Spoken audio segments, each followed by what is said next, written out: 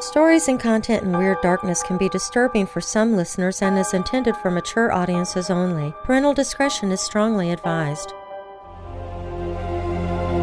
It seemed like just another normal day, but she noticed something odd. She didn't recognize the bedsheets she had just slept on. She didn't think much about it, but soon she noticed small things around her that suggested something was wrong. Her apartment seemed to be the same, but some items seemed out of place, as if they didn't belong there. Some items in her flat were missing, while others were things she had never seen before. What was wrong? The most shocking discovery was that her boyfriend was gone. Did he leave her? Where did he go? At first, Lanaya thought her boyfriend had gone missing. However, the truth was much more horrifying. She looked for his phone number and couldn't find it. She asked her friends about him, but no one seemed to know who she was talking about. Lanaya thought she might be going insane.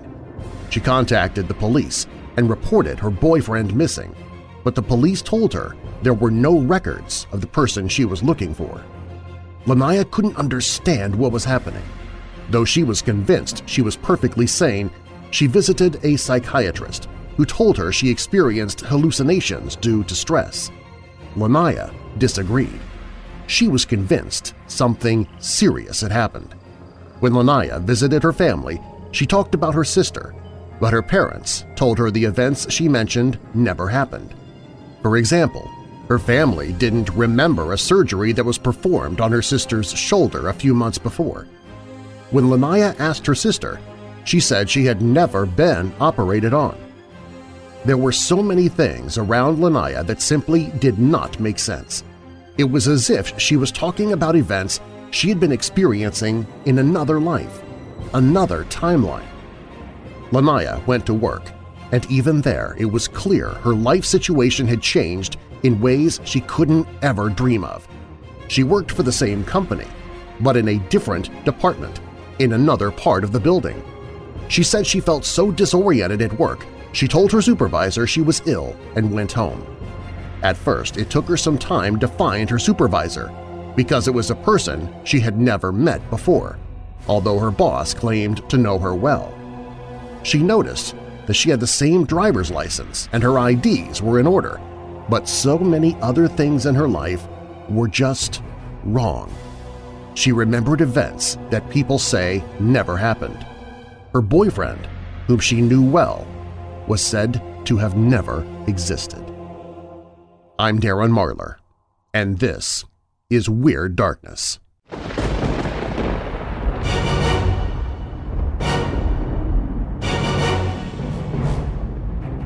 Welcome, Weirdos!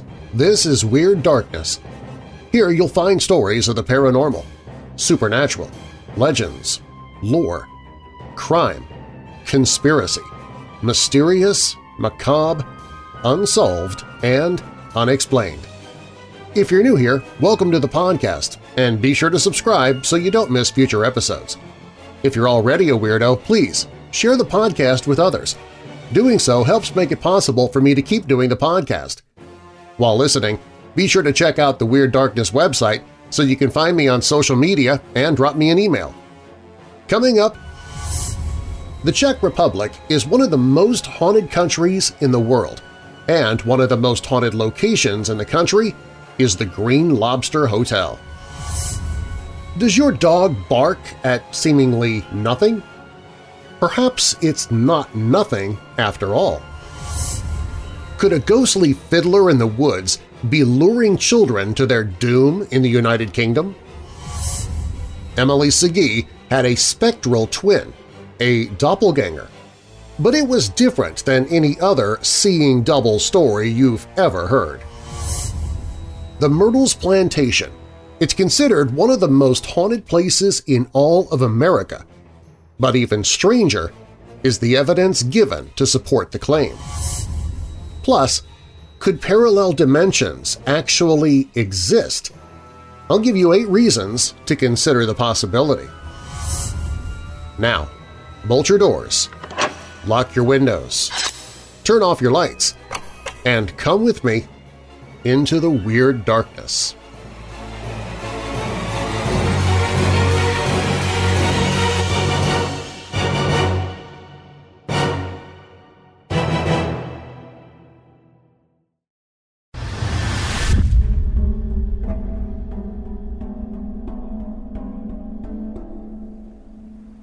Sometimes it's not what you can see, but what you cannot see that makes a huge impact. When I was young, my family moved around a lot. Every few years we would pack up and move to another house, always in the hope that the next move would be the last and that we could set roots one day. Living in South Africa, we also had a lot of dogs for protection. These poor animals would also need to pick up roots every few years and follow us around. Not that they seemed to mind all that much. On this particular occasion, we had moved to a new home that was close to my school. Usually, in order for us to make the move a little easier, we would have someone stay at the old house and look after the dogs while we moved the furniture and got the house in order. And this time was no different. After almost 2 days of moving and packing and unpacking and cleaning, we were finally ready to introduce our dogs to the new home. I was also pretty excited about the new place. As I said, it was close to my school. My bedroom was nice and sunny. It had a nice swimming pool and a decent-sized garden. Of course, I felt a little uneasy as well, but that's kind of normal when you move into a new place. You kind of have to settle a bit and make it your home. Build a memory or two before shipping off again. My uncle set off to go fetch the dogs, and my dad got stuck into setting up the TV. After a few minutes, he called me to the lounge and told me that he was going onto the roof to adjust the aerial and that I should just monitor the television and let him know when it gets clear. At that stage, there was only static, and for about 10 minutes there was no change. My father kept shouting down to me for a status check, and every time the same result. Eventually, after about half an hour, he came back down, flustered and sweaty, with no change to the stations. He proceeded to strip the aerial wiring for the back of the television to make sure there was no break in the connection, but nothing seemed to work. Eventually, he just gave up and turned off the set, mumbling under his breath about having to pay a technician after all the money we've just spent moving. I went back to packing my room, and after a few minutes, heard my uncle arrive and heard the commotion of the dogs. They seemed to love coming to a new place, running around like crazy, sniffing everything and barking with excitement. It always put a smile on my face. Strangely, though, today they seemed a little too excited. They were barking a lot more than usual, and one of them seemed to be howling, which was not particularly normal. After a while of this, I was getting pretty distracted and decided to investigate. I left my room and found that most of my family were gathered in the lounge. My father was shouting at the dogs by now, but they were not stopping and seemed to be progressively getting more violent. When I arrived in the lounge, I saw that 2 of the dogs were barking ferociously at the TV. One of them was howling and another just sitting, staring.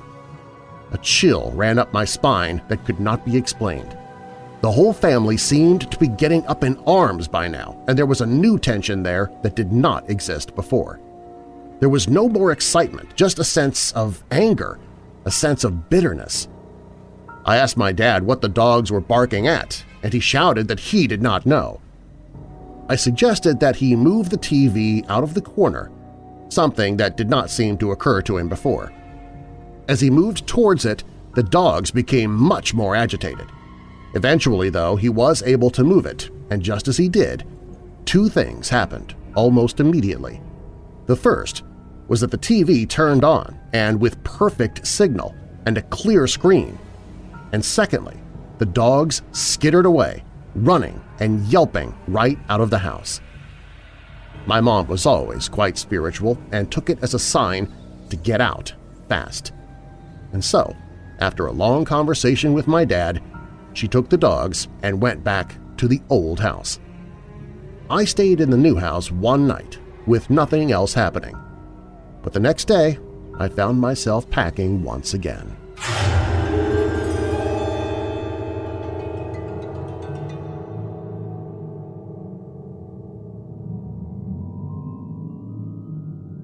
In searching for other ghost stories during his research for a book on the paranormal in the Czech Republic, G. Michael Vasey came across a rather remarkable review of a Prague hotel in TripAdvisor. The residence Green Lobster is a luxury 4-star hotel in Prague. It got the following 5-star review on TripAdvisor.com in 2011. My wife and I stayed at the wonderful Green Lobster Hotel, and we had the first suite on the first floor. The suite was amazing and more than comfortable. We have to say by far the best hotel we have stayed in our trips to Prague. However, we did believe there was a little bit of spiritual activity in the suite to keep us both entertained. Both my wife and I struggle to believe in anything like that, but if it's in your face, you can't argue, can you? The first thing was a light stroking of my face on the first night that woke me up with a jolt, I can tell you. The second night, I experienced nothing, but my wife had a sentence whispered to her in Czech that she could not say back to me, as neither of us speak Czech. The third night, I heard someone say to me, "Help," and we both awoke to see the small cupboard in our room open. However, this was strange, as it was locked shut. But on our last night, it was the most active. We both awoke at 4:30 a.m. to the sound of someone walking around and moving things about in the room directly below us. I went to check, but it stopped instantly. Half an hour later, we awoke again to a sound of dripping water. I checked the taps in the room downstairs, but all was fine and the sink was dry. I'm a plumber by trade, so I know when something's not right. We went back to bed and slept without another incident. Until the morning came and my wife could not find her phone. We turned the place upside down and found nothing, until my wife went to put her shoes on and found it under her shoe. All in all, we were not bothered by what went on. If anything, it added a little more character to the suite that was already amazing in our eyes. We will stay here again, as we loved it, and the staff made it a joy to stay at as well. Thank you, Green Lobster Hotel, for giving us a wonderful stay and experience.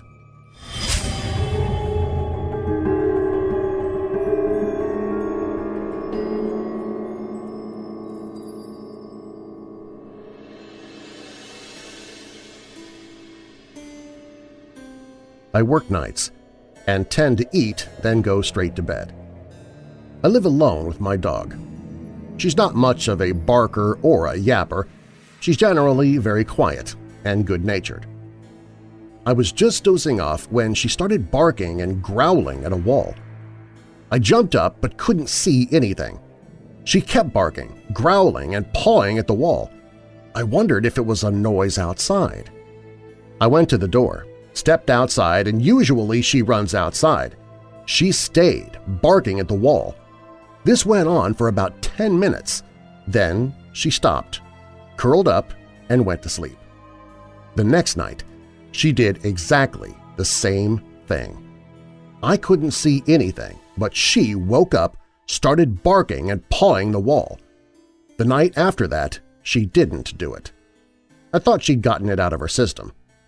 The following Sunday, she woke me up at 4 in the morning, howling, barking, and pawing at that wall. I still have no idea what happened, but I'm starting to wonder if this is something paranormal. As I say, we live alone in a semi-detached house. There were no noises, no possible intruders, and no traffic. Has anyone else experienced this kind of frantic barking from their dog in the middle of the night?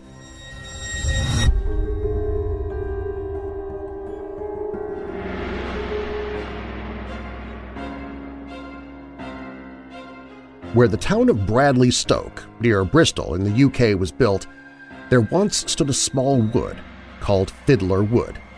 Its name lives on as Fiddler's Wood Road. The wood is said to have gotten its name from the legend of a creepy old man who used to tempt children from the local farmhouses into the woods with the sound of his fiddle. He's sometimes described as a dark or shadowy figure, And although Fiddler's Woods no longer remains, there are several other small areas of woodland in the town, and people often report hearing disembodied music coming from the woods at night, or echoing around the time on summer evenings. There's even been sightings of the figure as recently as 2015 in one of the local pubs, the Bailey's Court Inn, which is one of the original farmhouses.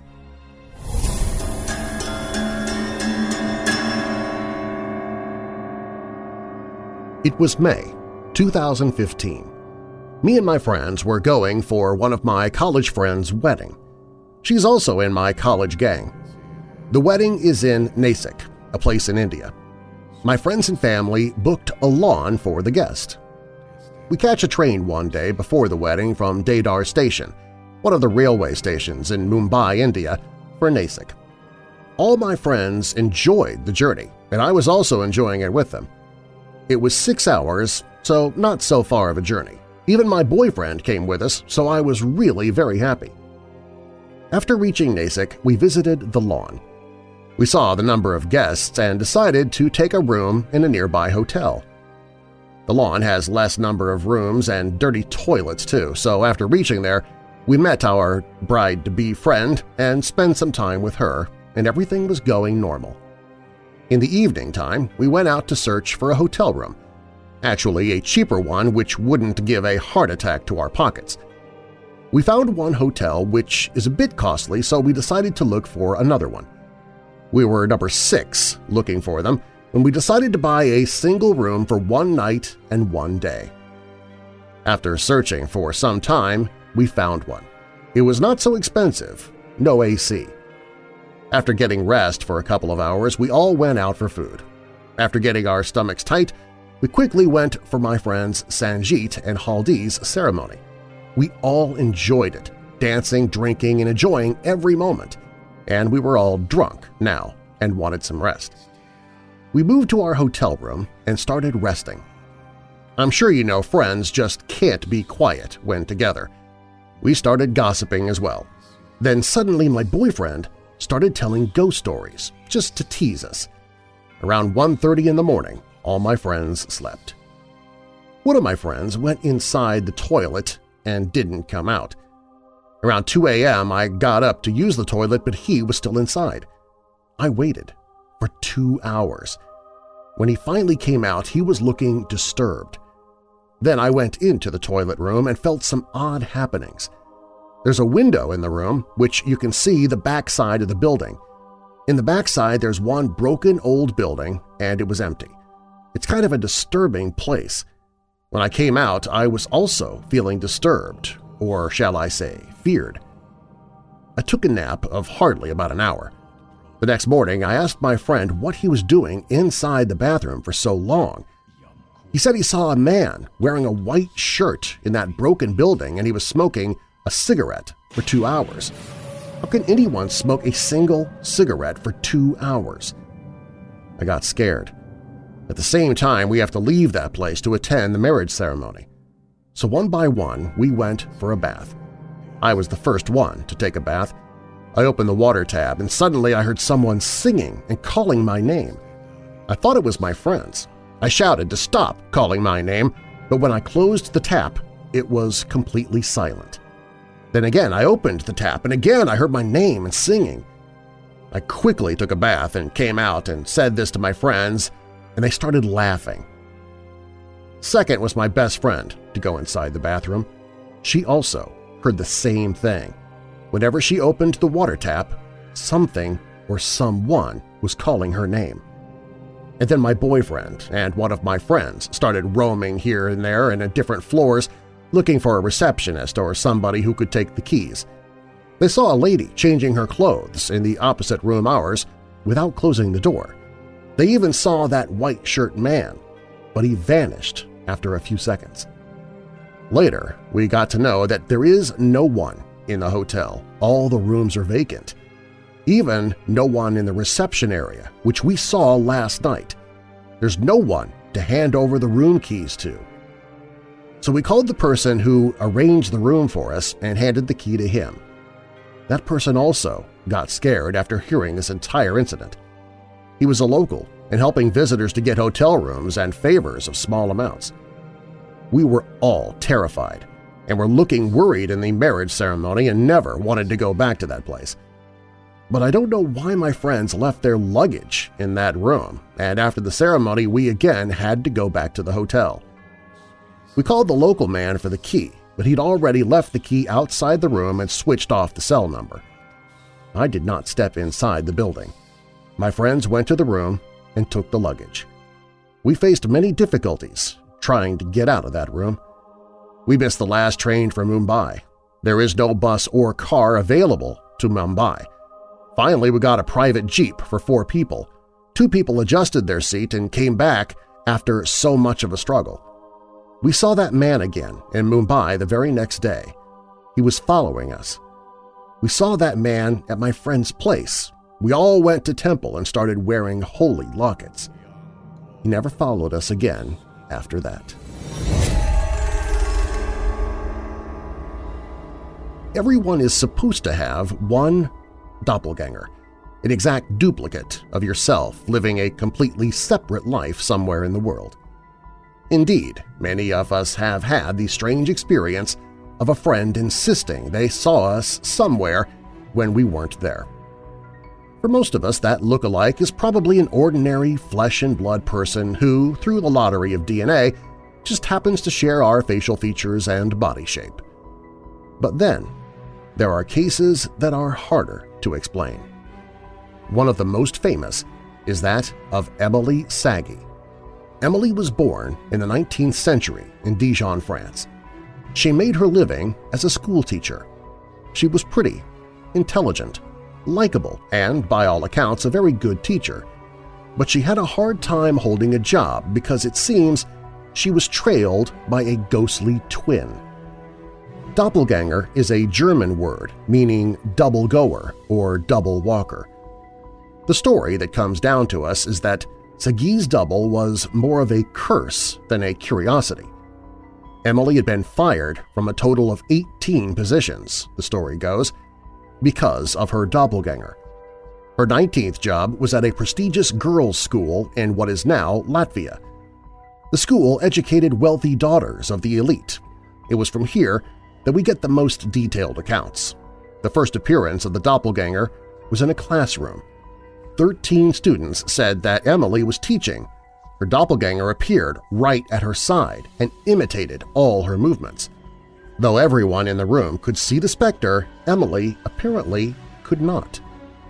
Later, the doppelganger appeared sitting calmly in Emily's chair at the head of the classroom while Emily herself was outside in the garden. Some brave students attempted to touch the apparition. Their hands passed through her, though they reported feeling a substance like a thick cloth. Most teachers would agree it would be useful to be able to be in 2 places at once, and some paranormal theorists believe Emily's doppelganger may indeed have arisen out of her attempts to be a better teacher and keep a closer watch over her students. But if the doppelganger was trying to help, she didn't. It seems Emily lost her position at this school as well. Still, Emily should be grateful she never saw her own doppelganger. Meeting your spectral double is said to be very bad luck.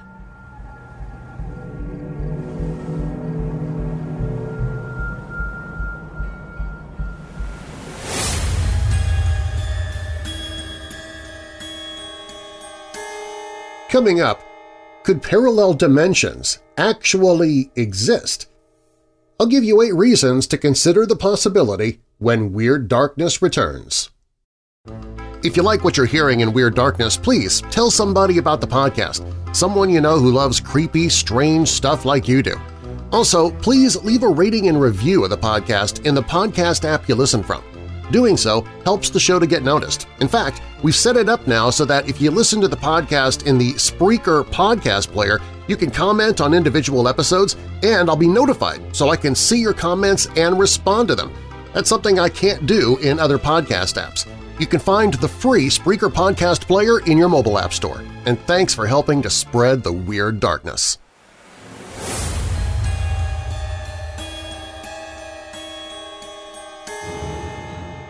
more and more scientists are convinced our world is surrounded by a number of parallel worlds that are invisible to the naked eye. Although no one has so far been able to prove that our universe is only one of many, there are a number of clues that suggest parallel universes do exist. Some of these clues are based on scientific evidence, but there are also certain unusual and unexplained events that indicate we cannot dismiss the multiverse theory easily. I'm going to examine some of the clues that we've encountered so far, but it must be added that this is by no means conclusive evidence. Conclusive proof of extra hidden dimensions and evidence of parallel universes would undoubtedly be a major breakthrough in physics and cosmology. It could mean that faster-than-light travel might be possible and our existing laws of the universe would have to be rewritten. Number 1. Mysterious ripples in space. Time may offer proof of parallel universes. Finding evidence of parallel universes is very challenging. Scientists have hoped that the Large Hadron Collider, the LHC, might reveal evidence of their existence, but so far, definitive proof has not been discovered with the LHC. Physicists have studied gravitational waves, ripples in space-time caused by the motion of massive objects, and now they suggest these waves might allow for a single, coherent theory of the universe. Basically, this means that signs of extra dimensions may reveal themselves in the way they impact gravitational waves. If there are extra dimensions in the universe, then gravitational waves can walk along any dimension, even the extra dimensions. This suggests parallel universes can exist. What if our universe is just one of many universes coexisting next to each other? The multiverse theory has been treated by physicists as intriguing, but so far it has remained in the realm of theory without any experimental tests that could support it. If there are extra dimensions in the universe, then gravitational waves can walk along any dimension, even the extra dimensions, says Gustavo Lucena Gomez at the Max Planck Institute for Gravitational Physics in Potsdam, Germany. Together with his colleague David Andriot, Gomez has tried to calculate how potential extra dimensions would affect the gravitational waves that we are able to observe. They found two peculiar effects: extra waves at high frequencies and a modification of how gravitational waves stretch space. Why gravity is so weak compared with other fundamental forces has long been a subject of debate. Researchers suggest that some of the gravity is leaking away into extra dimensions beyond the 3 spatial dimensions we experience. As gravitational waves propagate through a tiny extra dimension, the team found they should generate a tower of extra gravitational waves with high frequencies following a regular distribution. Currently, we're unable to observe frequencies at that range, but we have technology to study the so-called breathing mode. Like your lungs, as you breathe, space expands and contracts as gravitational waves pass through, in addition to stretching and squishing. With more detectors, we'll be able to see whether this breathing mode is happening, says Lucena Gomez. Extra dimensions have been discussed for a long time from different points of view, says Emilien Dudas at the École Polytechnique in France. Gravitational waves could be a new twist on looking for extra dimensions. It's probably not a unique signature, says Dudas, but it would be a very exciting thing.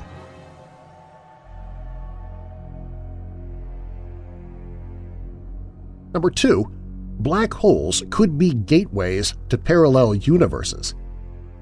The idea that black holes could be gateways to parallel universes has been a popular science fiction topic for a long time, but is it scientifically possible? According to Stephen Hawking, renowned theoretical physicist and cosmologist, mysterious, destructive, dark parts of the universe could answer one of the most puzzling paradoxes of physics – the existence of parallel universes. Stephen Hawking has argued in favor of the parallel universe theory for many years. It has previously been assumed that anything that falls into a black hole would be destroyed and lost forever. But Hawking is of a different opinion. Hawking suggests the black holes are not as black as previously thought. In his opinion, it is highly possible that something falls through black holes without being destroyed and enters a parallel universe. To explain how information can escape from a black hole is a challenge. Stephen Hawking calculated that black holes eventually must end. According to his calculations, the black holes eventually begin to leak information and eventually explode, which would release the trapped particles in any form. That way out wouldn't take people back to where they'd come from, he said. Instead, they would reappear but somewhere else, perhaps even in an alternative universe. The existence of alternative histories with black holes suggests this might be possible. The hole would need to be large, and if it was rotating, it might have a passage to another universe. But you couldn't come back to our universe, Hawking explained. Black holes are not eternal prisons as we once thought. If you feel you're trapped in a black hole, don't give up. There is a way out, Stephen Hawking said during a speech at Harvard last year.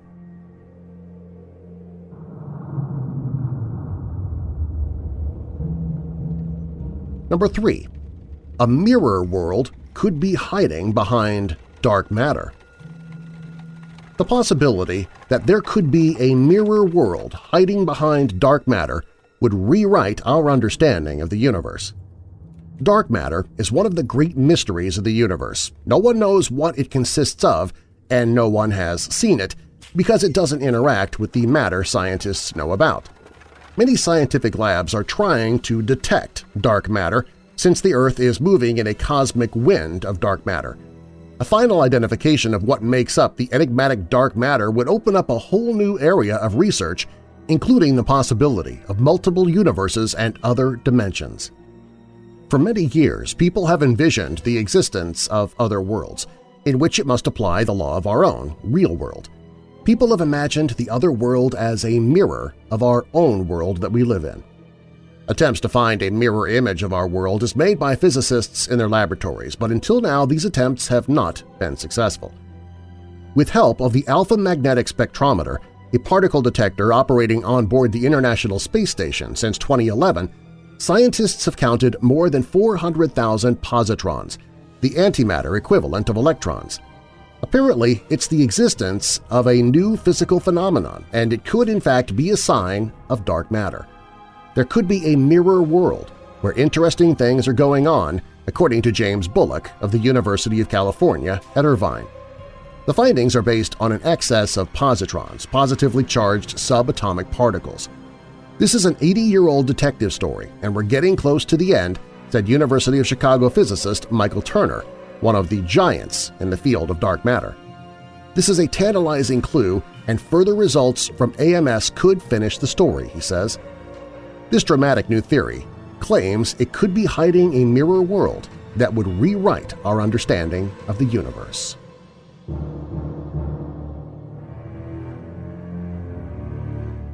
Number 4. South Atlantic Anomaly. Could black holes on Earth be portals to parallel universes? Vortices on our planet are similar to black holes.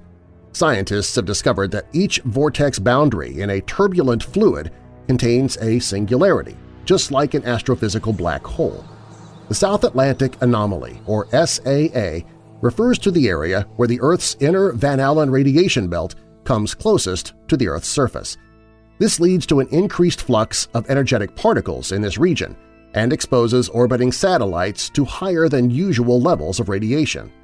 The effect is caused by the non-concentricity of the Earth and its magnetic dipole, and the SAA is the near-Earth region where the Earth's magnetic field is weakest. An intriguing possibility is that such remarkable vortices could be gateways to parallel worlds or other dimensions. Black holes are strange objects we encounter in space. They're not only mysterious and very fascinating to astronomers, but also incredibly powerful forces. A black hole is a place in space where gravity pulls so much even light cannot get out. The gravity is so strong because matter has been squeezed into a tiny space. This can happen when a star is dying. Because no light can get out, people can't see black holes. They are invisible. The reason why we can know of black holes' existence is because space telescopes with special tools can help find black holes. The special tools can see how stars that are very close to black holes act differently than other stars. So what is the connection between the South Atlantic anomaly and black holes? The shape of the SAA changes over time. The South Atlantic anomaly is of great significance to astronomical satellites and other spacecraft that orbit the Earth at several hundred kilometers altitude. These orbits take satellites through the anomaly periodically, exposing them to several minutes of strong radiation caused by the trapped protons in the inner Van Allen belt each time. As described in Technology Review's article, the vortices that can form in turbulent water are a familiar sight. Edgar Allan Poe described such a whirlpool in his short story A Descent into a Maelstrom, which he published in 1841. The edge of the whirl was represented by a broad belt of gleaming spray, but no particle of this slipped into the mouth of the terrific funnel, Poe wrote. In his passage, Poe describes one of the crucial features of these rotating bodies of fluid, that they can be thought of as coherent islands in an incoherent flow. As such, they are essentially independent of their environment, surrounded by a seemingly impenetrable boundary and with little if any of the fluid inside of them leaking out. If you're thinking that this description has a passing resemblance to a black hole, you'd be right. Haller and Baron Vera put this similarity on a formal footing by describing the behavior of vortices in turbulent fluids using the same mathematics that describe black holes. That has important implications for the study of fluids and the identification of vortices, which are otherwise tricky to define and spot. These guys used satellite images of the South Atlantic Ocean from between November 2006 and February 2007 to look for vortices using a set of simple computational steps that spot black hole analogs. In this 3-month period, they found 8 candidates, 2 of which turned out to be black hole analogs containing photon spheres. We have found exceptionally coherent material belts in the South Atlantic filled with analogs of photon spheres around black holes, they conclude. That's an interesting result that could have significant implications for our understanding of the way ocean currents transport material. Since anything that gets into these black holes can't get out, this should trap any garbage, oil, or indeed water itself, moving it coherently over vast distances. Beyond the mathematical equivalence, there are also observational reasons for viewing coherent eddies as black holes, says Haller and Baron Vera. The work also raises the possibility that black hole analogs will occur in other situations, such as in hurricanes, not just on Earth. By this way of thinking, the Great Red Spot on Jupiter might well be the most famous black hole in the solar system. An intriguing possibility is that such remarkable vortices could be gateways to parallel worlds or other dimensions. In this case, it is simply a question of looking for the singularity and the boundary that surrounds it. And that's exactly what Haller and Baron Vera have done in the pattern of currents in the southwest Indian Ocean and the South Atlantic. A well-known phenomenon in this part of the world is called the Aiguilles leakage, which comes from the Aiguilles current in the Indian Ocean. At the end of its southward flow, this boundary current turns back on itself, creating a loop that occasionally pinches off and releases eddies into the South Atlantic, they say.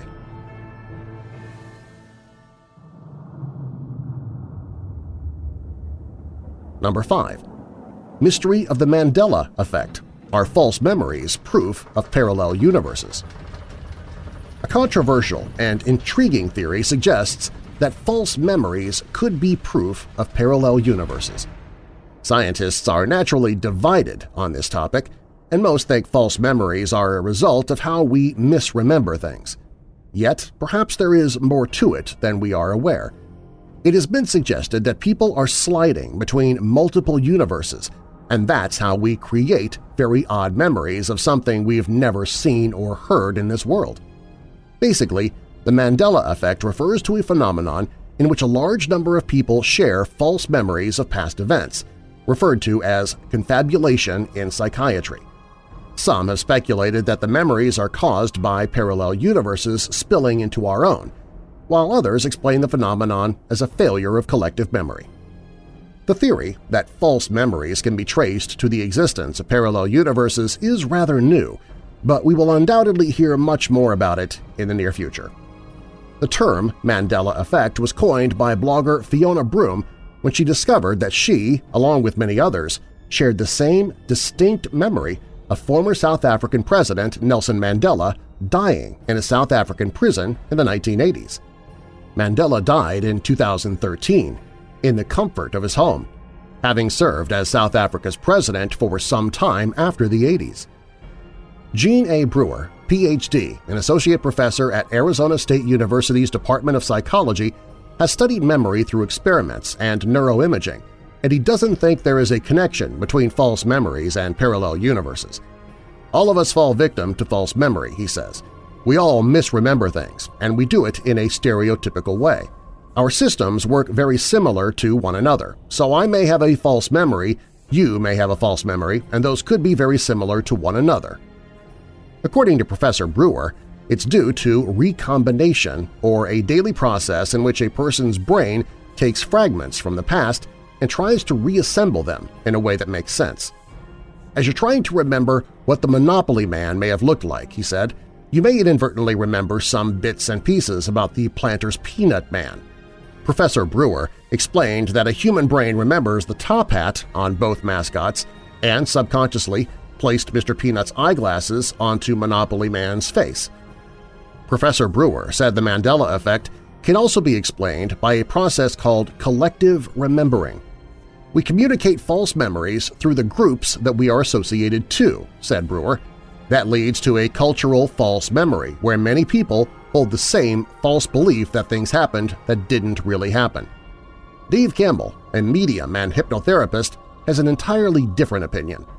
Some people say past lives, some people say our souls split in many pieces, and we can experience many lives at the same time. Sometimes we have similar inventions in different universes at the same time, like the microwave. In one universe we might call it a microwave, in another universe we call it a quick cooker, Campbell said. It'll take some strong arguments and evidence to convince cognitive scientists that false memories are the result of people's visits to parallel worlds, especially since physicists still haven't found conclusive proof that parallel worlds do exist. But all controversial theories are intriguing and should be investigated. It cannot be denied that there is still so much we do not know about the nature of space and time, not to mention our role in the universe.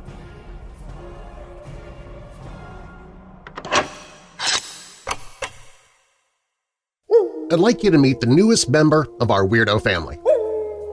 Meet Syjack, a female Arctic wolf. While visiting the Wild Animal Sanctuary in Keensburg, Colorado, Robin and I fell in love with the place and their mission to save the lives of animals from abuse and neglect. I immediately felt drawn to Syjack upon seeing her and decided to adopt her in the name of Weird Darkness. And that means you had a part in that, weirdos. Syjack was born in a safari park that couldn't care for her. But the Wild Animal Sanctuary steps in to save Syjack and other wild animals from private owners and less-than-ideal living conditions. Syjack now has a lifelong home in a large acreage, natural habitat near other wolves. Wild Animal Sanctuary has saved numerous other wild animals from abuse and neglect – lions, grizzlies, tigers, panthers, and more. Visit wildanimalsanctuary.org to learn more, donate to the sanctuary, and maybe adopt an animal of your own, like we have with Syjack. That's wildanimalsanctuary.org.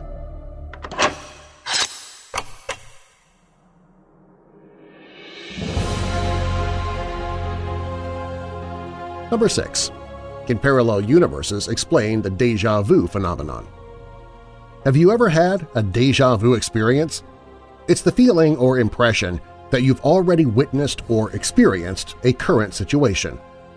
The term déjà vu is French. It means literally already seen. It is a rather common yet little understood phenomenon. Most of us have experienced being in a new place and feeling certain that we've been there before, but we have difficulties understanding how it's possible. In recent years, as more scientists began studying this phenomenon, a number of theories about déjà vu have emerged, suggesting that it's not merely a glitch in our brain's memory system. Psychologists have suggested that déjà vu may occur when specific aspects of a current situation resemble certain aspects of previously occurring situations. If there's a lot of overlap between the elements of the new and old situations, we get a strong feeling of familiarity. Alternative explanations associate déjà vu with prophecy, past life memories, clairvoyance, or a mystic signpost indicating fulfillment of a predetermined condition on the journey of life. Whatever the explanation, déjà vu is certainly a phenomenon that is universal to the human condition, and its fundamental cause is still a mystery. Another intriguing possibility is that there is a hidden connection between déjà vu and the existence of parallel universes. According to Dr. Keku, quantum physics states that there is a possibility that déjà vu might be caused by your ability to flip between different universes. Dr. Keku mentions Professor Steve Weinberg, the famous theoretical physicist and Nobel Prize winner, supports the idea of a multiverse. Weinberg says that there are an infinite number of parallel realities coexisting with us in the same room. For a long time, this eerie sensation has been attributed to everything from paranormal disturbances to neurological disorders. In recent years, as more scientists began studying this phenomenon, a number of theories about déjà vu have emerged. There are hundreds of different radio waves being broadcast all around you from distant stations. At any given instant, your office or car or living room is full of these radio waves. However, if you turn on a radio, you can listen to only one frequency at a time. These other frequencies are not in phase with each other. Each station has a different frequency, a different energy. As a result, your radio can only be tuned to one broadcast at a time. Likewise, in our universe we are tuned into the frequency that corresponds to physical reality, but there are an infinite number of parallel realities coexisting with us in the same room, although we cannot tune into them. While your radio is tuned to pick up a certain frequency and thus a single radio station, our universe consists of atoms that are oscillating at a unique frequency that other universes are not vibrating at. Universes are usually not in phase, that is, vibrating at the same frequency with each other due to the divisions caused by time, but when they are in phase, it is theoretically possible to move back and forth between universes. So although it is uncertain, it could be possible that when you are experiencing déjà vu, you are vibrating in unison with a parallel universe. Perhaps our déjà vu experiences are a window into a parallel universe. Number 7.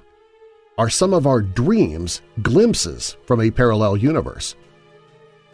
In this world, there could be a copy of yourself making different decisions and seeing places that somehow later manifest themselves in your dreams. For thousands of years, people have wondered about the meaning of dreams. Why do some people dream about future events? Why are some dreams full of hidden meaning? Can some of our dreams be glimpses of events taking place in an alternate reality, a parallel universe? For almost 100 years, science has been haunted by a dark secret – that there might be mysterious hidden worlds beyond our human senses. Mystics had long claimed there were such places. They were, they said, full of ghosts and spirits. The last thing science wanted was to be associated with such superstition. But ever since the 1920s, physicists have been trying to make sense of an uncomfortable discovery. When they tried to pinpoint the exact location of atomic particles like electrons, they found it was utterly impossible. They had no single location, and this is one of the reasons why scientists are becoming more and more interested in the possible existence of parallel worlds. The only explanation which anyone could come up with is that the particles don't just exist in our universe. They flit into existence in other universes too, and there are an infinite number of these parallel universes, all of them slightly different. Our ancestors were as curious about dreams as modern scientists are today. Ancient Greeks and Romans believed dreams provided messages from the gods. In ancient China, people treated dreams as a way to visit the world of the dead. Ancient Egyptians were convinced that those who could interpret dreams possessed special powers. Many Native American tribes and Mexican civilizations believed dreams were a different world we visit when we sleep. Today we know that dreams are often expressions of thoughts, feelings, and events that pass through our mind while we're sleeping. Dreams can be in color and include all the senses – smells, sounds, sights, tastes, and things we touch.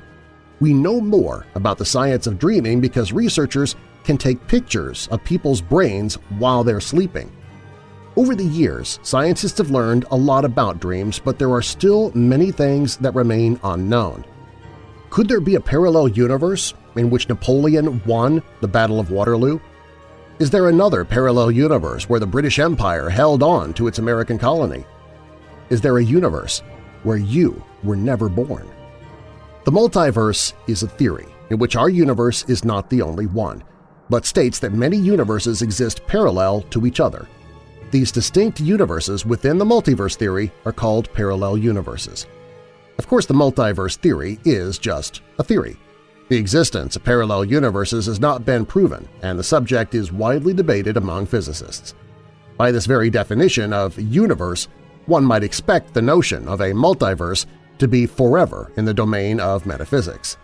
Yet the borderline between physics and metaphysics is defined by whether a theory is experimentally testable, not by whether it is weird or involves unobservable entities.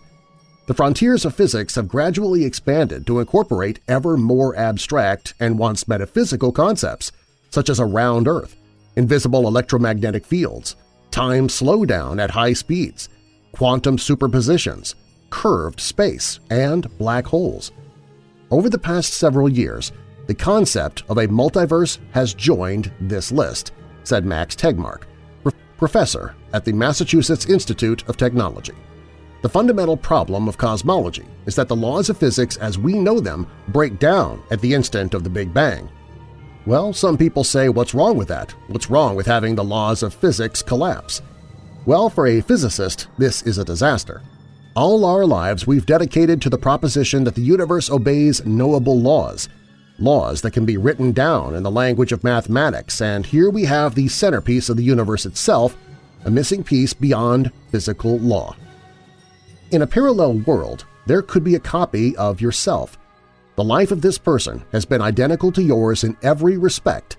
Still, there are certain things you and your copy might do different. Perhaps he or she now decides to stop listening to this podcast without finishing it while you continue to listen. Your timelines are similar but not identical because you coexist in alternate worlds. People often have a recurring dream about a place they never visited or even heard of. Perhaps such dreams are glimpses from what one experienced in a parallel universe. Sometimes people dream about events that have not yet happened but will take place in the future. Such dreams could also be incoming images from an alternate world where you are living a different life. Who knows? Perhaps some of our most special dreams are a window into a parallel universe.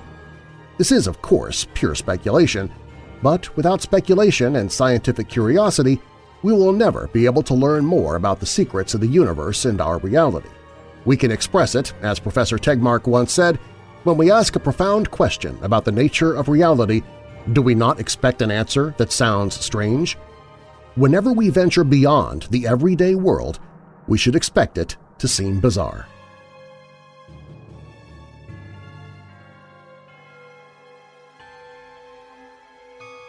Number 8. Stories about people who entered a parallel universe. There are many strange stories about people who vanished into thin air, never to be seen again. Did these people enter a parallel world? For example, many years ago, El Tiempo, one of the largest newspapers in Venezuela, reported about a very strange and unexplained disappearance of a professor who simply vanished in front of many people. He was never seen again. The following case occurred many years ago and was reported by El Tiempo, one of the largest newspapers in Venezuela. According to journalist Segunda Peña, who wrote the story, a certain prominent unnamed university professor had been missing for over 40 years. Based on eyewitness reports from people who last saw him alive, the professor slipped into a parallel world. Private detectives and police have been searching for the missing professor for years, and no one has a clue what really happened to him.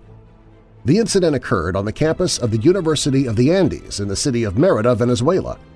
It was late afternoon on a clear, sunny day in the early 1970s. The professor was seen by a number of people as he walked across the parking lot of the university building. On one occasion, he stopped to chat with at least one person as he moved towards his car. When he got to his car, he noticed some students waving at him, and he waved back as he stepped into the vehicle and closed the door.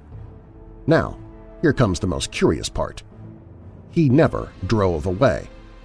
The car was empty, and the professor was never seen again. It's as if the door of the car was a portal into another world. Journalist Segundo Peña wrote in his article, "The car's owner has been gone for over 40 years. We don't mention his name out of respect for his family." Was this person abducted by some strange forces alien to our own dimension? Science pursues its general research where psychology is aware that in many cases perceptual illusions, erroneous interpretations, hallucinations, and fantasy-prone personalities have sway. But the enigma is still present and unsolved. Peña, who was very interested in this remarkable case, interviewed local police who were charged with solving the missing person case of the university professor. In their notes, he found detailed interviews conducted with a number of people who witnessed the professor get into his car, only to see his car remain parked where it was. No one ever saw him get out. The disappearance of the Venezuelan professor remains an unexplained mystery to this day.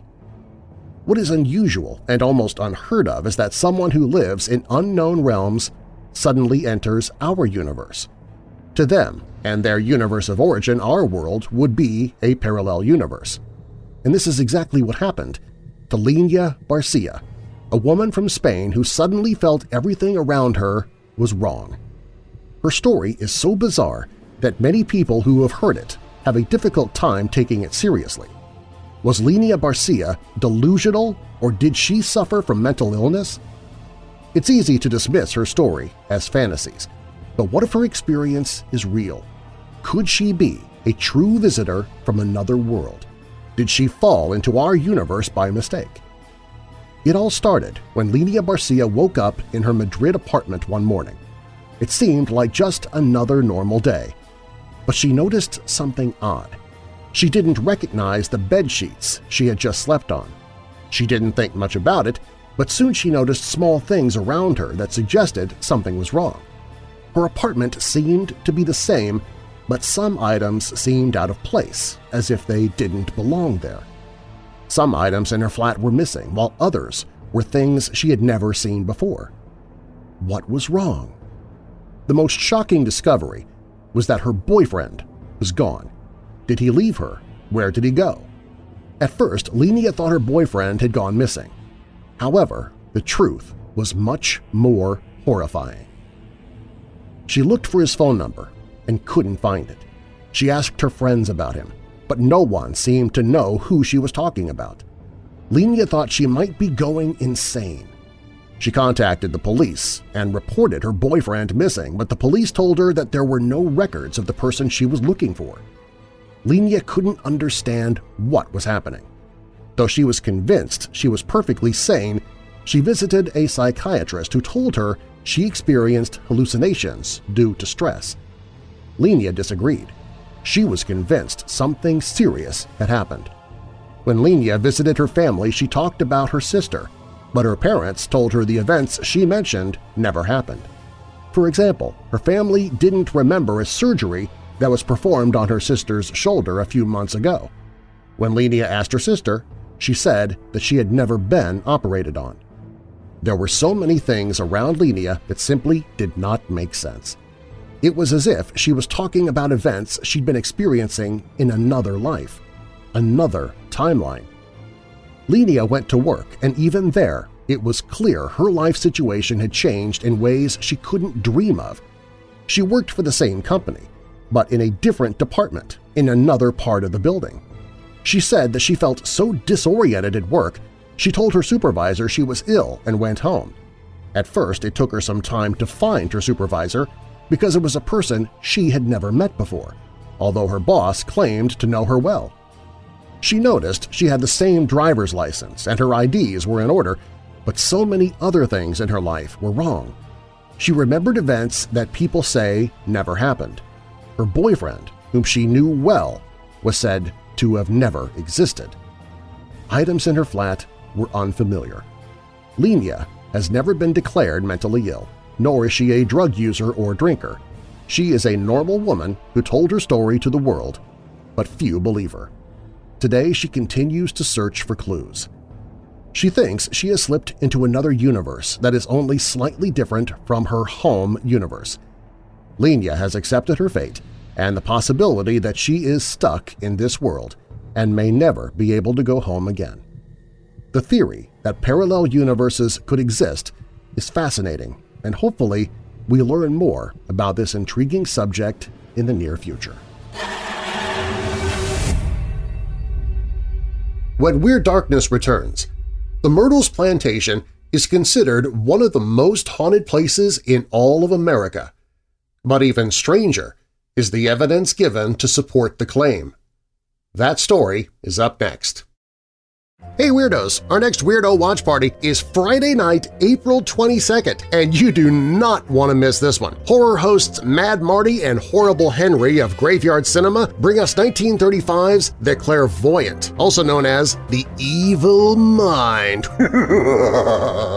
Claude Rains, you might remember him from Casablanca or The Invisible Man. He plays Maximus, a small-time music hall charlatan psychic who has a stage act with his wife, which is played by Fay Wray. From the original King Kong, Maximus's act comprises mostly of frightening flashes of precognition, but when another woman enters his life, his predictions suddenly begin to come terrifyingly true, to the point that some are even saying he is the cause of the horrible events taking place. And unlike most of the past Weirdo Watch Party films, this one actually got some pretty good reviews, mostly 7 out of 10 stars. We might actually be in for a competent, well-acted movie for a change. Who'd have thunk it? The Weirdo Watch Party is always free, so grab your movie popcorn, candy, and soda and join us Friday night, April 22nd for The Clairvoyant, as presented by Graveyard Cinema. The movie starts earlier this time, 5 p.m. Pacific, 6 p.m. Mountain, 7 p.m. Central Time, 8 p.m. Eastern, 2 p.m. in Hawaii, and 1 a.m. for our Greenwich Mean Time friends. Get the details and see a fan-made trailer for the film on the Weirdo Watch Party page at WeirdDarkness.com. And then I'll see you Friday, April 22nd in the live chat for our Weirdo Watch Party.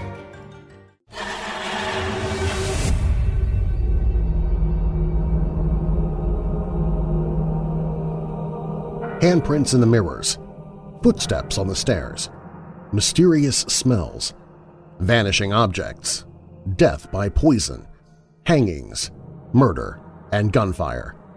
The Myrtles Plantation in the West Feliciana town of St. Francisville, Louisiana, holds the rather dubious record of hosting more ghostly phenomenon than just about any other house in the country.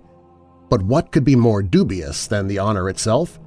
That would be the questionable history that has been presented to explain why the house is so haunted in the first place.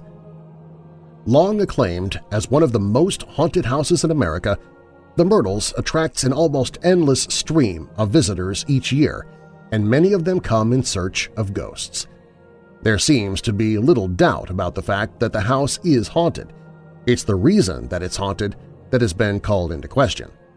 For several generations, owners and guides at the plantation have been presenting facts and history that they know is blatantly false.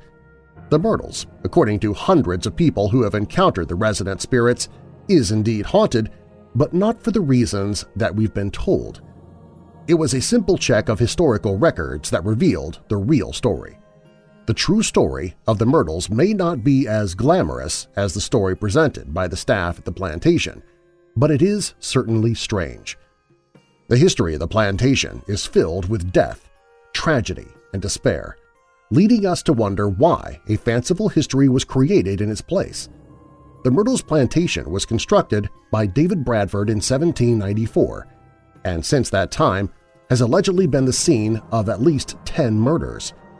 In truth, though, only one person was ever murdered there, but, as has been stated already, some of the people who've owned the house have never let the truth stand in the way of a good story. But, as we will soon discover, the plantation has an unusual history that genuinely did occur, one that may, and likely has, left its own real ghosts behind.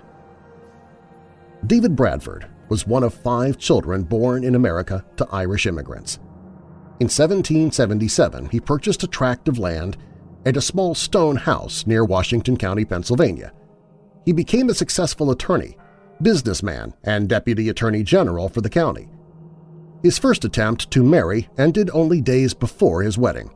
No details are known about this, but he later met and married Elizabeth Porter in 1785 and started a family. As his family and business grew, Bradford needed a larger home, and he built a new one in the town of Washington. The house became well known in the region for its size and remarkable craftsmanship, with a mahogany staircase and woodwork imported from England. Many of the items had to be transported from the East Coast and over the Pennsylvania mountains at great expense. Bradford would use a parlor of the house as an office where he would meet with his clients. Unfortunately, he was not able to enjoy his splendid new house for long.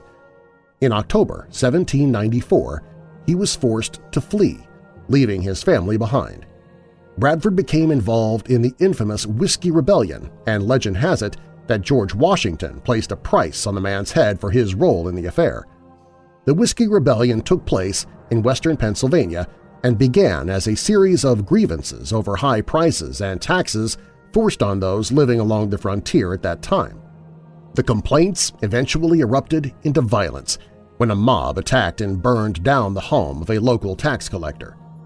In the months that followed, residents resisted attacks that had been placed on whiskey, and while most of the protests were nonviolent, Washington mobilized a militia and sent it to suppress the rebellion. Once the protests were brought under control, Bradford left the region on the advice of some of the other principals in the affair.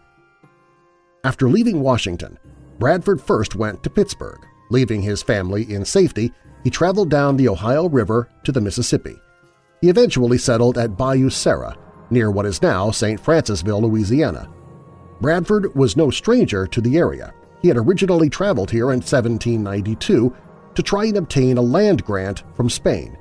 When he returned in 1796, he purchased 600 acres of land, and a year later built a modest 8-room home near Baton Rouge that he named Laurel Grove.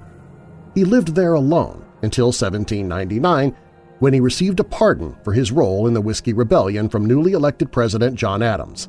He was given the pardon for his assistance in establishing a boundary line known historically as Ellicott's Line between Spain and the United States. After receiving the pardon, Bradford returned to Pennsylvania to bring his wife and 5 children back to Louisiana. He brought them to live at Bayou Sara, and they settled into a comfortable life there. Bradford occasionally took in students who wanted to study the law. One of them, Clark Woodruff, not only earned a law degree but also married his teacher's daughter, Sarah Matilda. Clark Woodruff was born in Litchfield County, Connecticut, in August 1791. Having no desire to follow in his father's footsteps as a farmer, he left Connecticut at the age of 19 and sought his fortune on the Mississippi River, ending up in Bayou Sara. He arrived in 1810, the same year that citizens of the Feliciana Parish rose up in revolt against the Spanish garrison at Baton Rouge. They overthrew the Spanish and then set up a new territory with its capital being St. Francisville. The territory extended from the Mississippi River as far east as the Perdido River near Mobile, Alabama. Still seeking to make his fortune, Woodruff placed an advertisement in the St. Francisville newspaper, The Timepiece, in the summer of 1811. He informed the public that an academy would be opening on the first Monday in September for the reception of students. He planned to offer English, grammar, astronomy, geography, elocution, composition, penmanship, and Greek and Latin.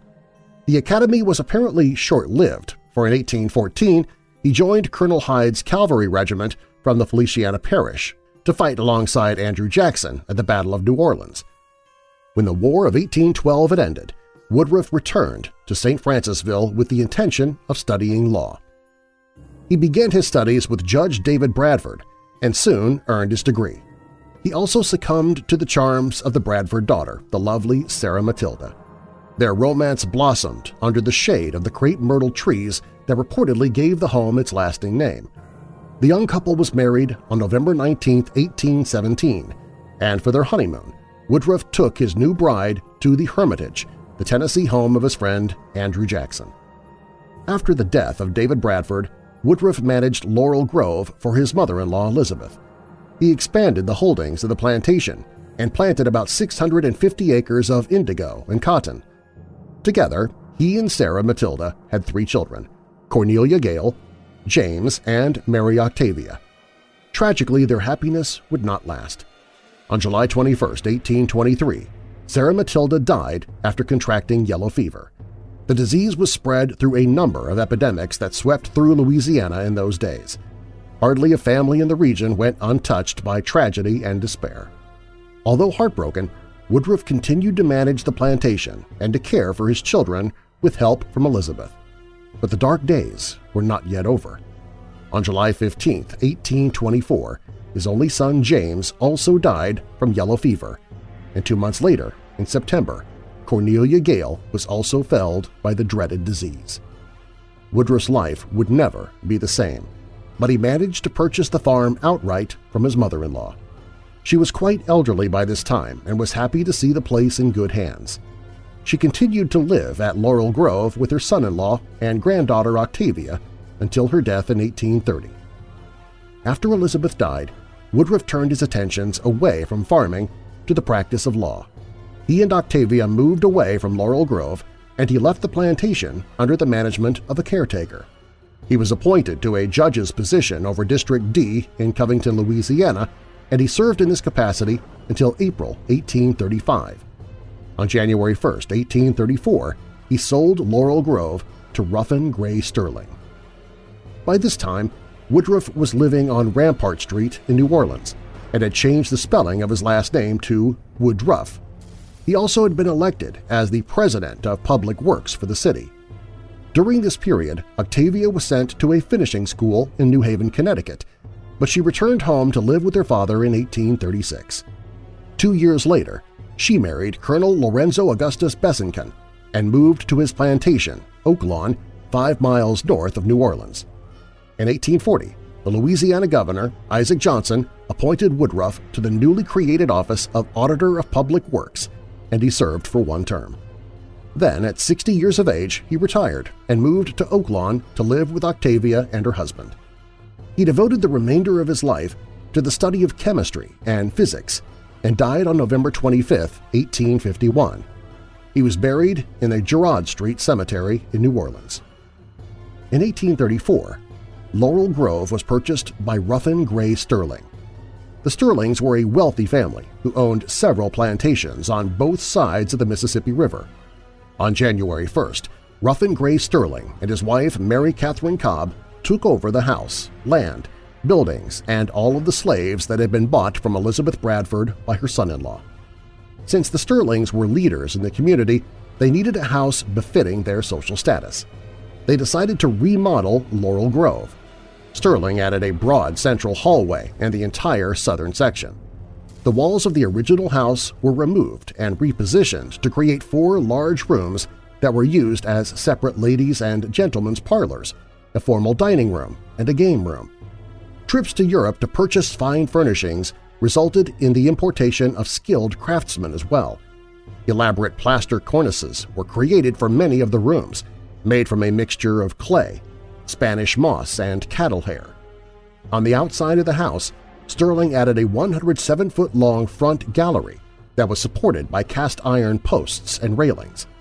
The original roof was extended to encompass the new addition, copying the existing dormers to maintain a smooth line.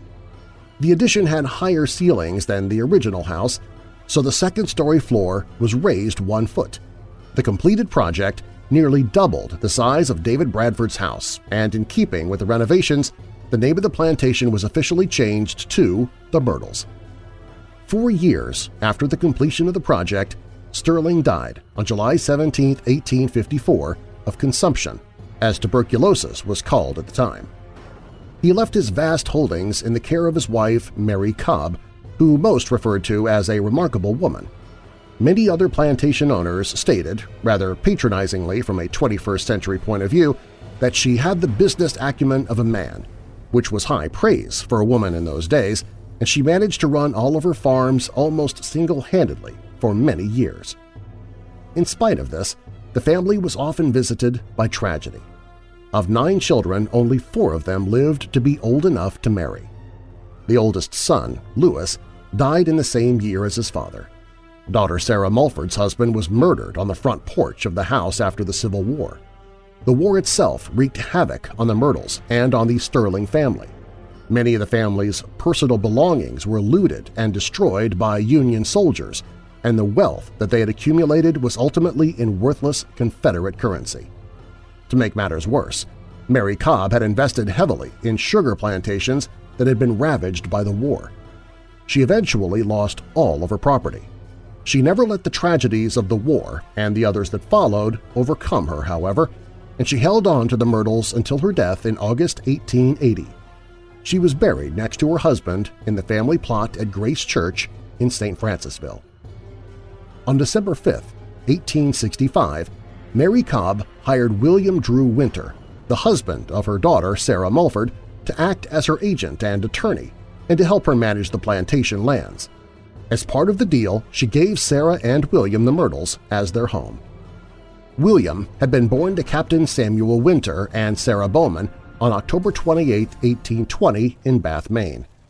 Little is known about his early life or how he managed to meet Sarah Mulford Sterling. However, they were married on June 3, 1852 at the Myrtles, and together they had 6 children – Mary, Sarah, Kate, Ruffin, William, and Francis.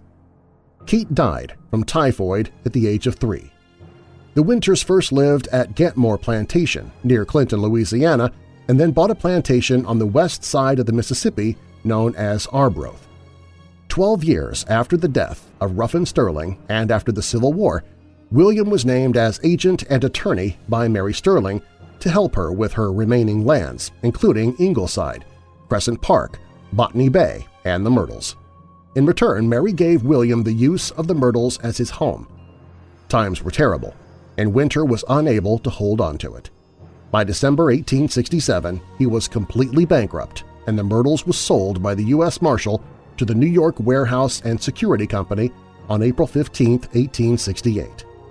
2 years later, however, on April 23rd, the property was sold back to Mrs. Sarah M. Winter as the heir of her late father, Ruffin G. Sterling.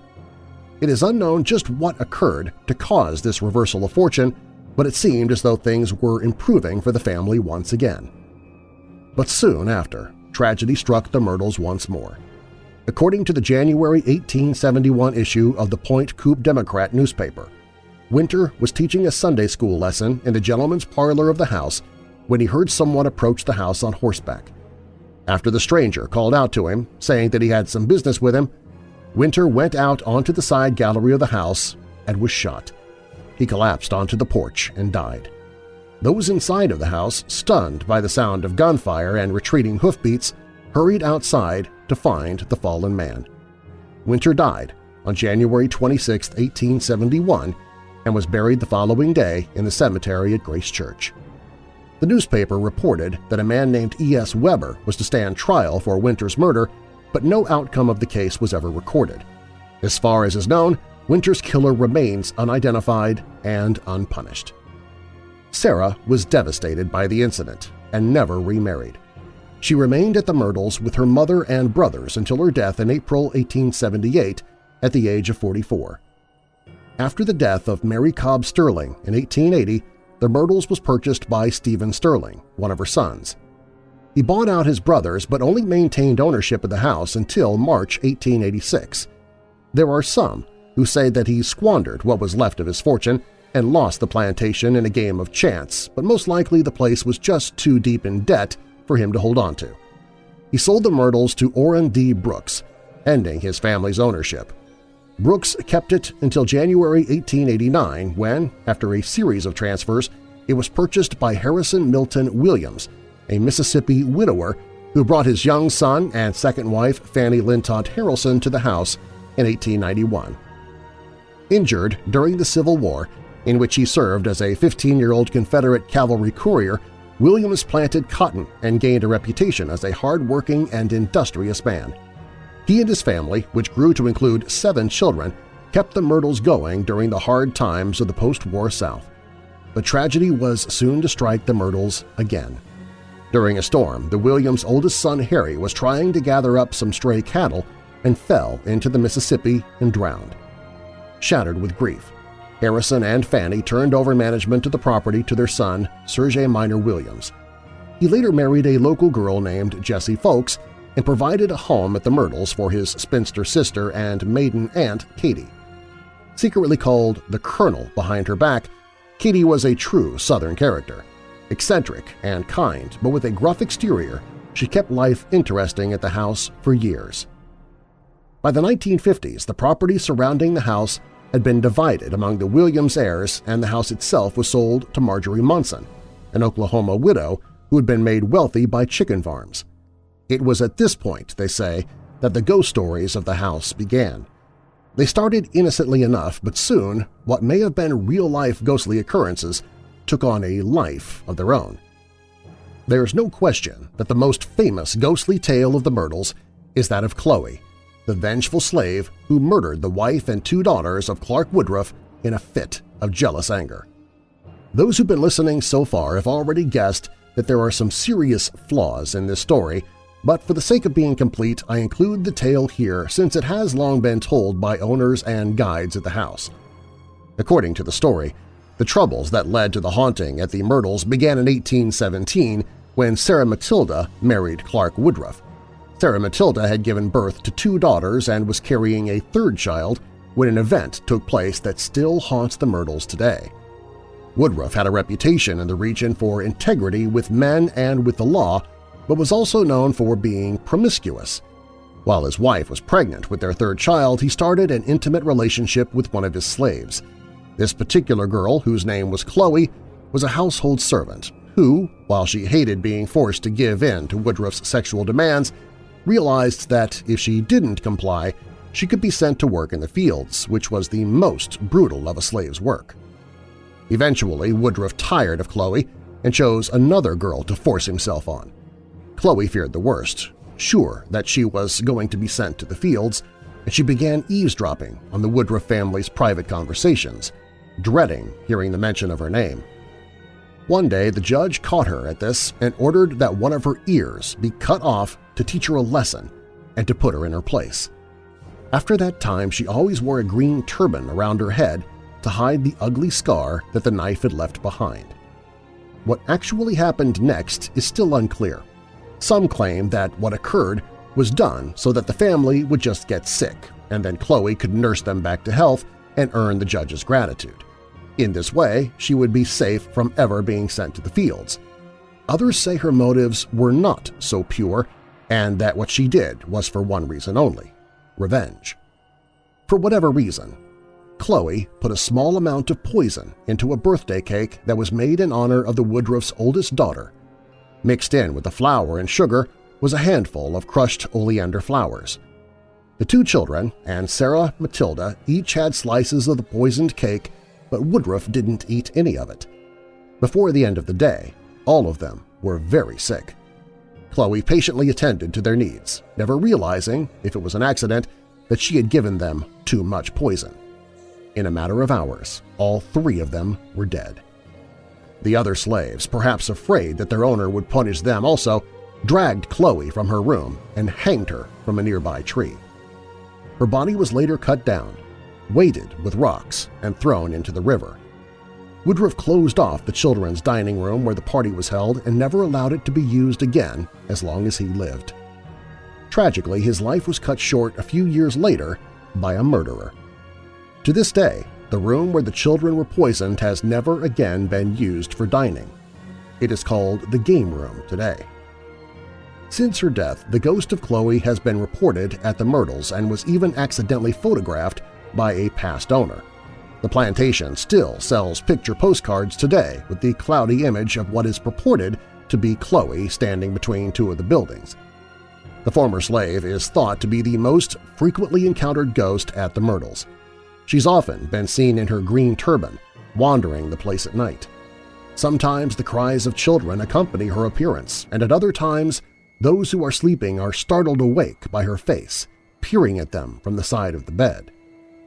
I'm sure that after hearing this story, even the most non-discerning listeners have discovered a number of errors and problems with this tale. In fact, there are so many errors that it's difficult to know where to begin. However, to start, it's a shame that the character of Clark Woodruff has been so thoroughly damaged over the years with stories about his adulterous affairs with his slaves and claims that he had one of his lovers mutilated. Sadly, these stories have been accepted as fact even though no evidence whatsoever exists to say they are true. In fact, history seems to show that Woodruff was very devoted to his wife and was so distraught over her death that he never remarried. Before we get to the problem of Chloe's existence, we should also examine the murders of Sarah Matilda and her two daughters. In this case, the legend has twisted the truth so far that it is unrecognizable. Sarah Matilda was not murdered. She died tragically from yellow fever, according to historical record, in 1823. Her children, a son and a daughter, not two daughters, died more than a year after she did. They certainly did not die from the result of a poisoned birthday cake. Also, with this legend, Octavia would not have existed at all. Her mother was supposed to have been pregnant when murdered, but we know that she lived with her father, got married, and lived to a ripe old age. In addition, Woodruff was not killed. He died peacefully at his daughter and son-in-law's plantation in 1851. The key to the legend is, of course, Chloe, the murderous slave. The problem with this is that, as far as we can tell, Chloe never existed at all. Not only did she not murder members of the Woodruff family, but it's unlikely that the family ever had a slave by this name. Countless hours have been spent looking through the property records of the Woodruff family, which are still available and on file as public record in St. Francisville, searching for any evidence that Chloe existed. It was a great disappointment to learn that the Woodruffs had never owned a slave or had any record of a slave named Chloe or Cleo as she appears in some versions of the story. The records list all of the other slaves owned by the Woodruff family, but Chloe simply did not exist. So how did such a story get started? In the 1950s, the Myrtles was owned by wealthy widow Marjorie Munson, who heard some of the local stories that had gotten started about odd things happening at the house. Wondering if perhaps the old mansion might be haunted, she asked around, and that's when the legend of Chloe got its start.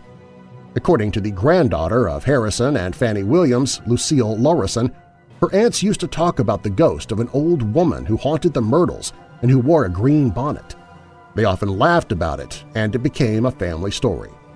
She was never given a name, and in fact the ghost with the green bonnet from the story was described as an older woman, never as a young slave who might have been involved in an affair with the owner of the house. Regardless, someone repeated this story of the Williams family ghost to Marjorie Munson, and she soon penned a song about the ghost of the Myrtles, a woman in a green beret. As time wore on, the story grew and changed. The Myrtles changed hands several more times, and in the 1970s it was restored again under the ownership of Arlen Deese and Mr. and Mrs. Robert F. Ward.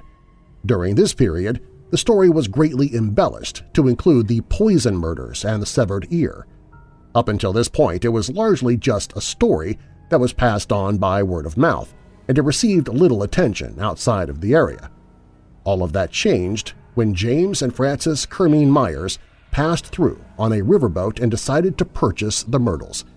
The house came furnished with period antiques and enough ghost stories to attract people from all over the country. Soon, the story of the Myrtles was appearing in magazines and books and receiving a warm reception from ghost enthusiasts who had no idea that what they were hearing was a badly skewed version of the truth.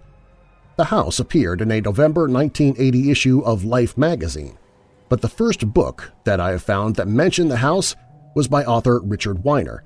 Both the magazine article and the Weiner book mentioned the poisoned deaths of Sarah Matilda and her daughters. As time went on and more authors and television crews came calling at the Myrtles, the story changed again, and this time took on even more murders. In addition to the deaths of Sarah Matilda, her daughters, and Chloe, it was alleged that as many as 6 other people had been killed in the house. One of them, Louis Sterling, the oldest son of Ruffin Gray Sterling, was alleged to have been stabbed to death in the house over a gambling debt. However, burial records in St. Francisville state that he died in October 1854 from yellow fever. According to the growing legend, 3 Union soldiers were killed in the house after they broke in and attempted to loot the place. They were allegedly shot to death in the gentleman's parlor, leaving bloodstains on the floor that refused to be wiped away. One fanciful account has it that years later, after the Myrtles was opened as an inn, a maid was mopping the floor, and when she reached the spot where the bloodstains were, she was, no matter how hard she tried, unable to clean it. Supposedly the spot was the same size as a human body, and this was said to have been where one of the Union soldiers fell. The strange phenomenon was said to have lasted for a month and has not occurred since. The only problem with this story is that no soldiers were ever killed in the house. There are no records or evidence to say that there were, and in fact, surviving family members denied the story was true. If the ghostly incident occurred, then it must have been caused by something else. Another murder allegedly occurred in 1927, when a caretaker at the house was supposedly killed during a robbery. Once again, no record exists of this crime, and an incident as recent as this would have been widely reported. The only event, even close to this, which may have spawned the story occurred when the brother of Fannie Williams, Eddie Harrelson, was living in a small house on the property. He was killed during a robbery, but this did not occur in the main house, as the story states. The only verifiable murder to occur at the Myrtles was that of William Drew Winter, and it differs wildly from the legends that have been told. As described previously, Winter was lured out of the house by a rider who shot him to death on the porch. It is here where the stories take a turn for the worse. In the legend, Winter was shot and then, mortally wounded, staggered back into the house, passed through the gentleman's parlor and the ladies' parlor and onto the staircase that rises from the central hallway. He then managed to climb just high enough to die in his beloved's arms on the 17th step. It has since been claimed that ghostly footsteps have been heard coming into the house, walking to the stairs, and then climbing to the 17th step, where they of course come to an end. While dramatic, this event never happened either. Winter was indeed murdered on the front porch by an unknown assailant, but after being shot, he immediately fell down and died. His bloody trip through the house never took place, information that was easily found in historical records. So is the Myrtles really haunted? There's nothing to say that the Myrtles is not haunted. In fact, I believe that it is. There's no denying that the sheer number of accounts that have been reported and collected here would cause the house to qualify as one of the most haunted sites in the country. However, as you've heard, the house may be haunted, just not for the reasons that have been claimed for so many years. In all likelihood, the infamous Chloe never existed, and even if she did, historical records prove that Sarah Matilda and her children were never murdered but died from disease. Instead of 10 murders in the house, only 1 occurred, and when William Winter died, he certainly did not stagger up the staircase to die on the 17th step, as the stories of his phantom footsteps allegedly bear out. Such tales belong in the realm of fiction, not in the chronicle of one of the alleged most haunted houses in America. The house may really be haunted by the ghost of a woman in a green turban or bonnet. The Williams family had an ongoing tale about her, and while it may have been a story that was never meant to be told outside the family, the story spread nonetheless. They admit that while the ghost apparently did exist, no identity was ever given to her. It also is very likely that something unusual was going on at the Myrtles when Marjorie Munson lived there, which led to her seeking answers and to her first introduction to the ghost in the green headdress. Did she see the ghost? Who knows, but many others have claimed that they have. Frances Myers claimed that she encountered the ghost in the green turban in 1987. She was asleep in one of the downstairs bedrooms when she was awakened suddenly by a black woman wearing a green turban and a long dress. She was standing silently beside the bed, holding a candlestick in her hand. She was so real that the candle even gave off a soft glow. Knowing nothing about ghosts, Myers was terrified and pulled the covers over her head and started screaming. Then she slowly peeked out and reached out a hand to touch the woman who had never moved, and to her amazement, the apparition vanished. Others claim that they have also seen the ghost, and in fact, she was purportedly photographed a number of years ago. The resulting image seems to show a woman, but it does not fit the description of a young woman like Chloe would have been. In fact, it looks more like the older woman that was described by the Williams family. Could this be the real ghost of the Myrtles? Even after leaving out the ridiculous stories of the poisonings and Winter's dramatic death on the staircase, the history of the Myrtles is still filled with more than enough trauma and tragedy to cause the place to become haunted. There were a number of deaths in the house from yellow fever alone, and it's certainly possible that any of the deceased might have stayed behind after death. If ghosts stay behind in this world because of unfinished business, there are a number of candidates to be the restless ghosts of the plantation's stories. And if we believe the stories, the place truly is infested by spirits from different periods in the history of the house. There have been many reports of children who are seen playing on the wide veranda, in the hallways, and in the rooms. The small boy and girl may be the Woodruff children who, while not poisoned, died within months of each other during one of the many yellow fever epidemics that brought tragedy to the Myrtles. A young girl with long, curly hair and wearing an ankle-length dress has been seen floating outside the window of the game room, cupping her hands and trying to peer inside through the glass. Is she Cornelia Gale Woodruff, or perhaps one of the Sterling children who did not survive until adulthood? The grand piano on the first floor plays by itself, usually repeating the same chord over and over again. Sometimes it continues on through the night. When someone comes into the room to investigate the sound, the music stops and will only start again when they leave. Scores of people have filed strange reports about the house. In recent times, various owners have taken advantage of the Myrtles' infamous reputation, and the place is now open to guests for tours and as a haunted bed and breakfast. Rooms are rented in the house and in cottages on the grounds. The plantation has played host to a wide variety of guests, from curiosity seekers to historians to ghost hunters. Over the years, a number of films and documentaries have also been shot on the ground, and many of them have been paranormal in nature.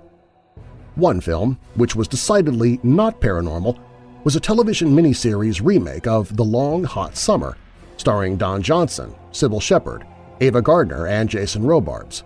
A portion of the film was shot at the Myrtles, and it was an experience that the cast and crew would not soon forget. One day, the crew moved the furniture in the game room and the dining room for filming and then left. When they returned, they reported that the furniture had all been moved back to its original position.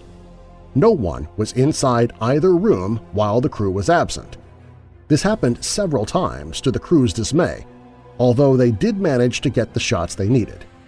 They added that the cast was happy to move on to another set once the filming at the Myrtles was completed. Employees at the house often get the worst of the events that happen here. They're often exposed firsthand to happenings that would have weaker folks running from the place in terror. And some of them do. One employee was hired to greet guests at the front gate each day. One day, while he was at work, a woman in a white, old-fashioned dress walked through the gate without speaking to him. She strolled up to the house and vanished through the front door without ever opening it. The gateman quit his job and never returned to the house. The Myrtles can be a perplexing place. History has shown that many of the stories that have been told about the place, mostly to explain the hauntings, never actually occurred. In spite of this, the house seems to be haunted anyway. The truth seems to be an elusive thing at this grand old plantation house, but there seems to be no question for those who have stayed or visited here that it is a spirited place. At the Myrtles Plantation, the ghosts of the past, whoever they might be, are never very far away from the living.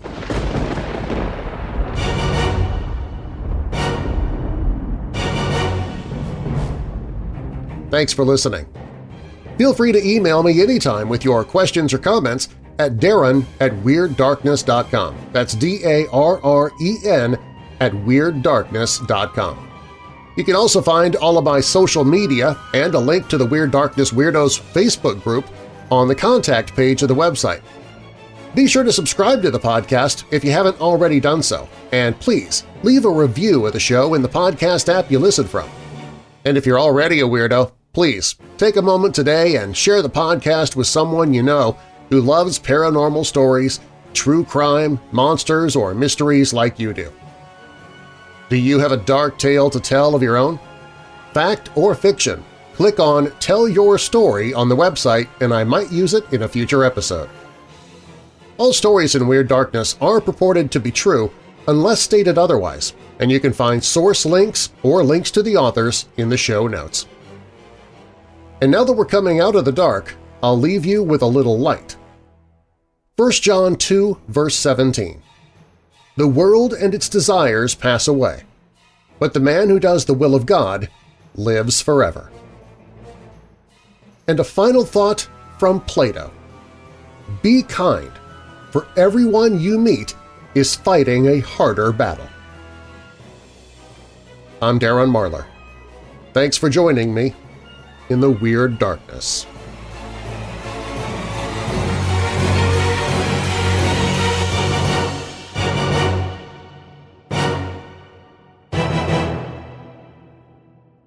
Want to receive the commercial-free version of Weird Darkness every day? For just $5 per month, you can become a patron at WeirdDarkness.com. As a patron, you get commercial-free episodes of Weird Darkness every day, bonus audio, and you also receive chapters of audiobooks as I narrate them, even before the authors and publishers hear them. But more than that, as a patron, you're also helping to reach people who are desperately hurting with depression and anxiety. You get the benefits of being a patron, and you also benefit others who are hurting at the same time. Become a patron at WeirdDarkness.com.